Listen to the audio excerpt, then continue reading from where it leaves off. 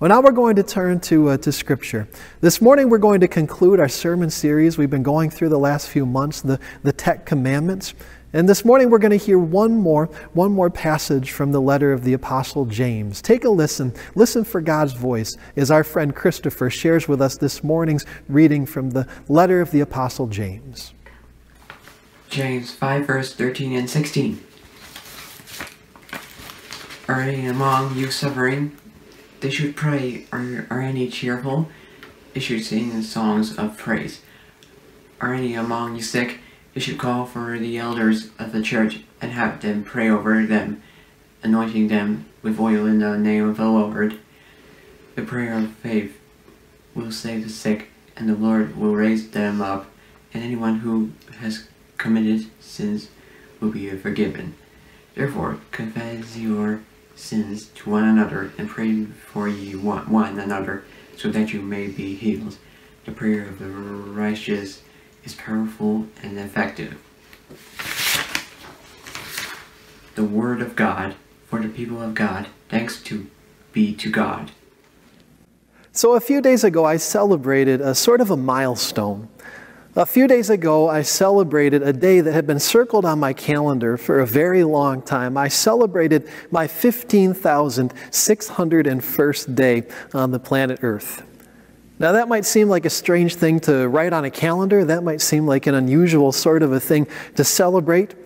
Until I tell you that 15,601 days is exactly the amount of time that my own father had in this world. 15,601 days was all my father had before he suddenly and unexpectedly passed away. And I've been looking forward to this day for a long time, the day when I would be exactly the same age my father was when he died. I knew it would be a difficult day. I knew that it would be a day filled with all sorts of complicated emotions, and I knew I didn't want to work on that day, so I shifted my day off so I could spend the day making memories with my kids and taking some time to remember my own father. I shared something on social media about that day and how I was spending it, and people were really kind and encouraging. People who had known my dad years ago sent me messages and shared with me their memories of his life and how he touched their lives. People who didn't know my dad sent me messages saying it seems like he was a really amazing person and I'd love to hear more about him. One Court Streeter sent a message saying, I sure do hope that we'll get to hear about your dad in a sermon sometime. And listen, you don't need to ask me twice. So let me tell you a little bit about my dad. Let me tell you a little bit about Daniel Peters. Now, my dad was a preacher's kid growing up, and so already you know that he had a challenging sort of a childhood. School especially was difficult for my dad. He struggled in his early years of school, and he actually had to repeat the third grade. He never forgot the embarrassment that he felt at having to repeat the third grade. He never forgot the embarrassment that he felt at suddenly being in the same class as his younger brother. And my dad came to believe that he suffered from some sort of an undiagnosed learning disorder. He came to believe that he had probably struggled with dyslexia in a time when people didn't really understand what dyslexia was. But he came to later on see being held back in the third grade, having to repeat the third grade, as one of the best things that ever happened to him. Because repeating the third grade helped him to catch up academically and gave him a sort of confidence in his education that he had never had before. And my dad later went on to graduate from college and he became a teacher. And for most of the years that he was a teacher, he taught, I wonder if you can guess, he taught the third grade. Now, that was where he wanted to be because he remembered how much he had struggled at that age, and he wanted to be there for those kids who were struggling. He wanted to be there for those kids who were in danger of falling behind. And my dad had his own sense of style. He wore Birkenstock sandals all year round, even up in the UP where it got cold and there were feet and feet of snow on the ground. He always wore button-up shirts that were never buttoned up. He never wore a tie. He instead always wore suspenders. He had a whole closet filled with suspenders of every color, suspenders for every sort of occasion. And he loved to wear hats. Sometimes he would come to school with a Santa hat on for absolutely no reason at all. And I remember once I asked him, why do you dress the way that you do? And he said, well, it's because I want my students to understand that it's okay to be different. I want my students to understand that they can be themselves without always having to worry about what other people are going to think or what other people are going to say. I remember all of these things about my dad, and I remember the night that he died. I remember sitting there in that quiet house with my mom and my sister after the paramedics left. And I'm sure that there were other people there. I'm sure that we had friends and neighbors who came to sit with us so we wouldn't have to be alone in that difficult moment. But I don't remember who those people were. What I do remember about that night is that at some point late that night, in the middle of the night, the phone rang. It was my pastor. Now, my pastor was out of town that week. He was down in Kentucky or Cincinnati or some other place that was miles and miles and states away. But somehow he had heard what had happened. And that night, in the middle of the night, he picked up his phone and he called us. And somebody handed me the phone, and I talked to the pastor, and the pastor talked to me, and I don't really remember anything that he said, but I do remember that at some point in that conversation, he asked if he could pray with me, and I said, okay, and so he started praying. And again, I don't remember what he said. I don't remember the words of his prayer, but I do remember that as he was praying, as his voice traveled through all of those miles of telephone cable, as his voice bounced off of a couple of satellites and connected him wherever he was to me up there in Michigan, I remember something happened. Suddenly it was as if all of those hundreds of miles melted away and he was present there in the room with me. And not only that, but as he was praying, I could feel God present there in the room with me. And that moment, as he prayed with me over the phone that night, that moment was the moment when I started my path, my journey to healing. Now today we're going to complete the sermon series we've been working through, the sermon series we've been calling the Tech Commandments. And for the last several weeks we've been talking about all of these new technologies, cell phones, social media, the internet, the way that these new technologies are changing the world and changing our lives and maybe even changing us. Now, these last several weeks we've had lots of sermons and lots of conversations about the dangers of these new technologies. And we talked about the ways in which these technologies tempt us to be argumentative and destructive. We've talked about the ways that these new technologies tempt us to lying and hypocrisy. We've had so many conversations, so many thou shalt not type sermons, but that's not how I want to end the series today. I don't want to conclude with one more sermon, one more conversation about the dangers of these technologies. I want to finish today on a note of encouragement. I want to finish today by talking about the ways in which God can use, the ways in which God can work through these almost miraculous technologies. And today we're going to hear one more word, one more passage from the letter of the Apostle James. Over the last few weeks, we've heard lots of passages from this letter that was written by James, the brother of Jesus, this leader in the early church. And we've discovered that this letter of James is filled with all sorts of practical advice and wisdom that applies still to our lives today and the things that we do on social media and on the internet today. And today we're going to hear one more word of encouragement from the Apostle James. At the very end of his letter, the Apostle James, as he's writing to the followers of Jesus, he says this. He says, if anyone among you is suffering, then turn to God, turn your heart to God in prayer.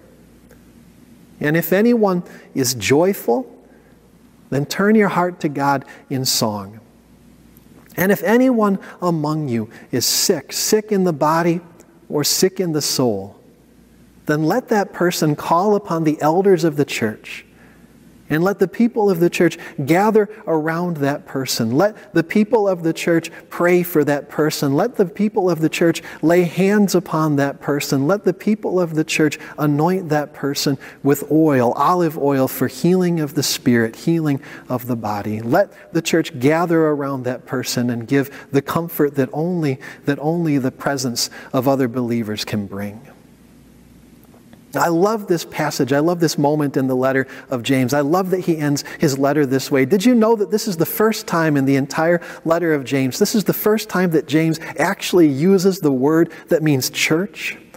It's almost as if after all of the advice and all of the warnings that James has given in his letter, it's almost as if after so many chapters and pages of talking about how to walk in the way of Jesus, James decides to end his letter by saying, and if you do these things, if you walk in the way of Jesus, then this is what the church will look like. The church will look like a group of people gathered around someone who is suffering, someone who is broken in the body, broken in the soul, laying hands upon that person, giving what healing they can give, praying and singing around that person. This is a beautiful picture of the church. This is the picture of the church that I think of every time we say together the words of the Court Street Creed. Every time we say together the words, I believe that we are called to carry one another. I believe that no one should have to walk through the darkness alone. This picture from the letter of James is the picture that I have in my head of what the church could be if we all walked in the way of Jesus. It is a beautiful thing when we are able to gather around each other. It's a beautiful thing when we're able to give each other comfort in person, to lay hands upon shoulders, to whisper prayers into ears. It's a beautiful thing when we're able to gather with each other and use oil for anointing and to feel God's presence as we are so physically close to one another. But we of all people should know, that we don't need to be physically with one another in order to be present for one another. We of all people should know that the spiritual presence of God and the spiritual presence of God's people can be just as healing and just as comforting as the physical presence. Because here's the story at the heart of the Christian faith. God came into this world to be with us. God came into this world and took on human flesh in the person of Jesus. But then, in order that God might be even more with us, in order that God might be even closer to us, Jesus ascended to his Father, and then God sent the Holy Spirit. And now through the power of the Holy Spirit, Jesus is present with us, not just in one time and one moment in history, but Jesus is present with us in every place, at every moment in history. Wherever we are around us, within us, Jesus is present with us by the power of God's Holy Spirit. His presence through God's Spirit gives us comfort, gives us healing, gives us strength, gives us hope, gives us peace. And by the power of God's Holy Spirit, we also can be present with one another. God is able to work through telephone lines and satellite signals and Wi-Fi signals just as powerfully as God is able to work through the laying on of hands and the anointing with olive oil. Now, this week as I was preparing a message, I kept thinking about two saints of the church. I kept thinking of two members of our Court Street church family, our friends Margaret and Virginia. Now, Margaret and Virginia are two of the senior members of our Court Street church family. They have this beautiful friendship that God helped to shape here in the pews of the Court Street United Methodist Church decades and decades ago. And that friendship continues to this day. That friendship continues and keeps on going strong, even though Margaret and Virginia have not seen each other face to face in months. And one of the reasons that friendship continues to be strong, and one of the reasons that Margaret and Virginia continue to be as close as they ever have been, is because long before the pandemic happened, Margaret and Virginia got into the habit of sharing a daily phone call, of calling each afternoon just to check up with each other and to check in on each other and to talk about what's happening in their lives. And that habit has continued in this time of pandemic. I know that if I call to check up on Margaret, if I call to check up on Virginia, there's a good chance I'm going to get a busy signal. And when I get that busy signal, I smile because I know that Margaret and Virginia are probably chatting away with each other. Now, this week I decided to call up Margaret and Virginia and ask them if they would share a little bit about their friendship, if they would share a little bit about what that daily phone call has meant in their lives. I want you to take a moment and listen to what Margaret and Virginia have to say. At a circle meeting, UMW circle meeting.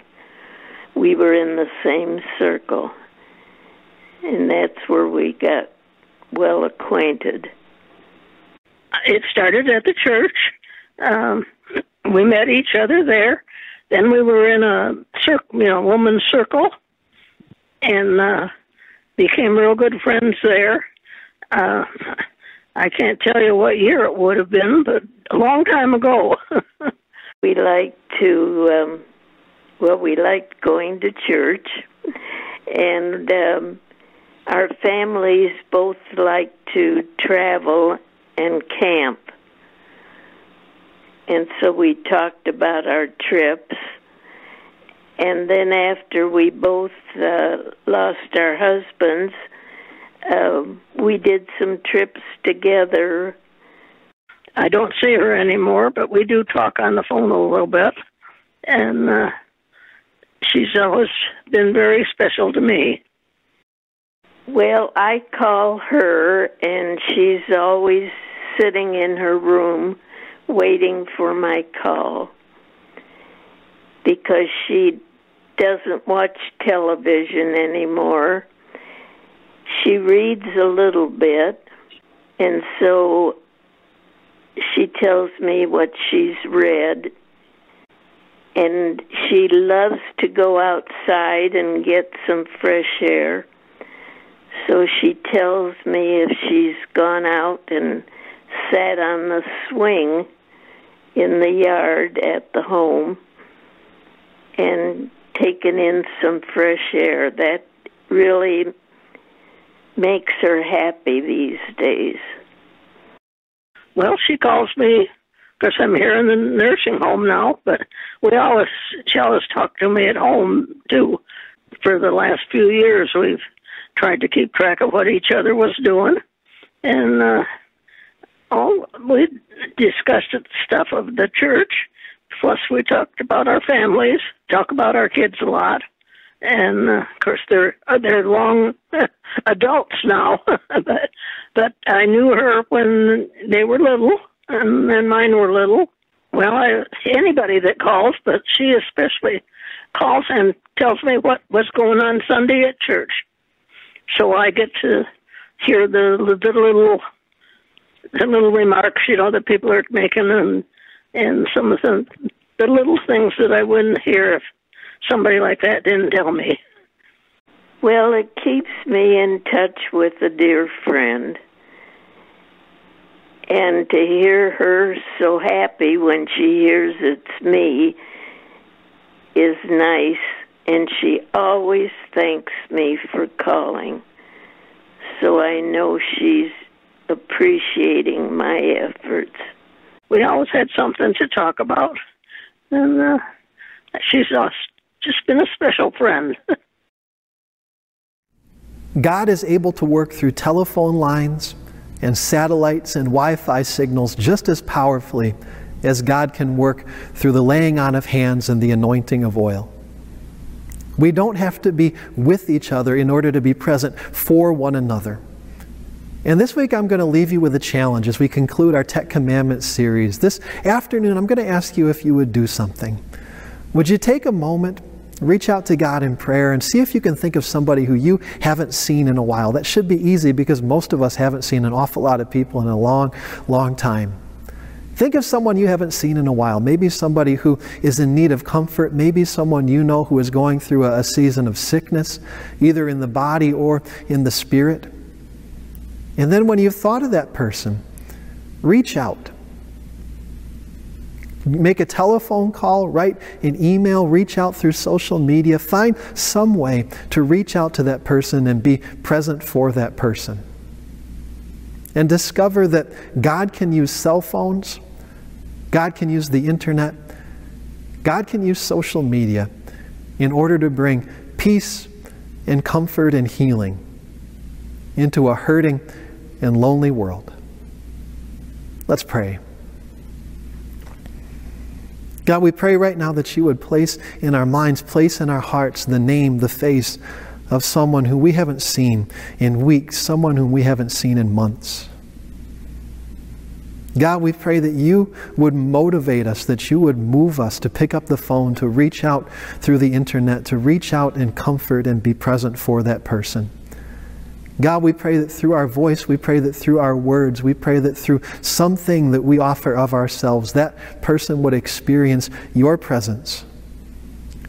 And that in some way, your presence would begin them on a path to healing, a path to comfort, a path to wholeness and peace. All these things we pray in the name of Jesus who is with us. Amen.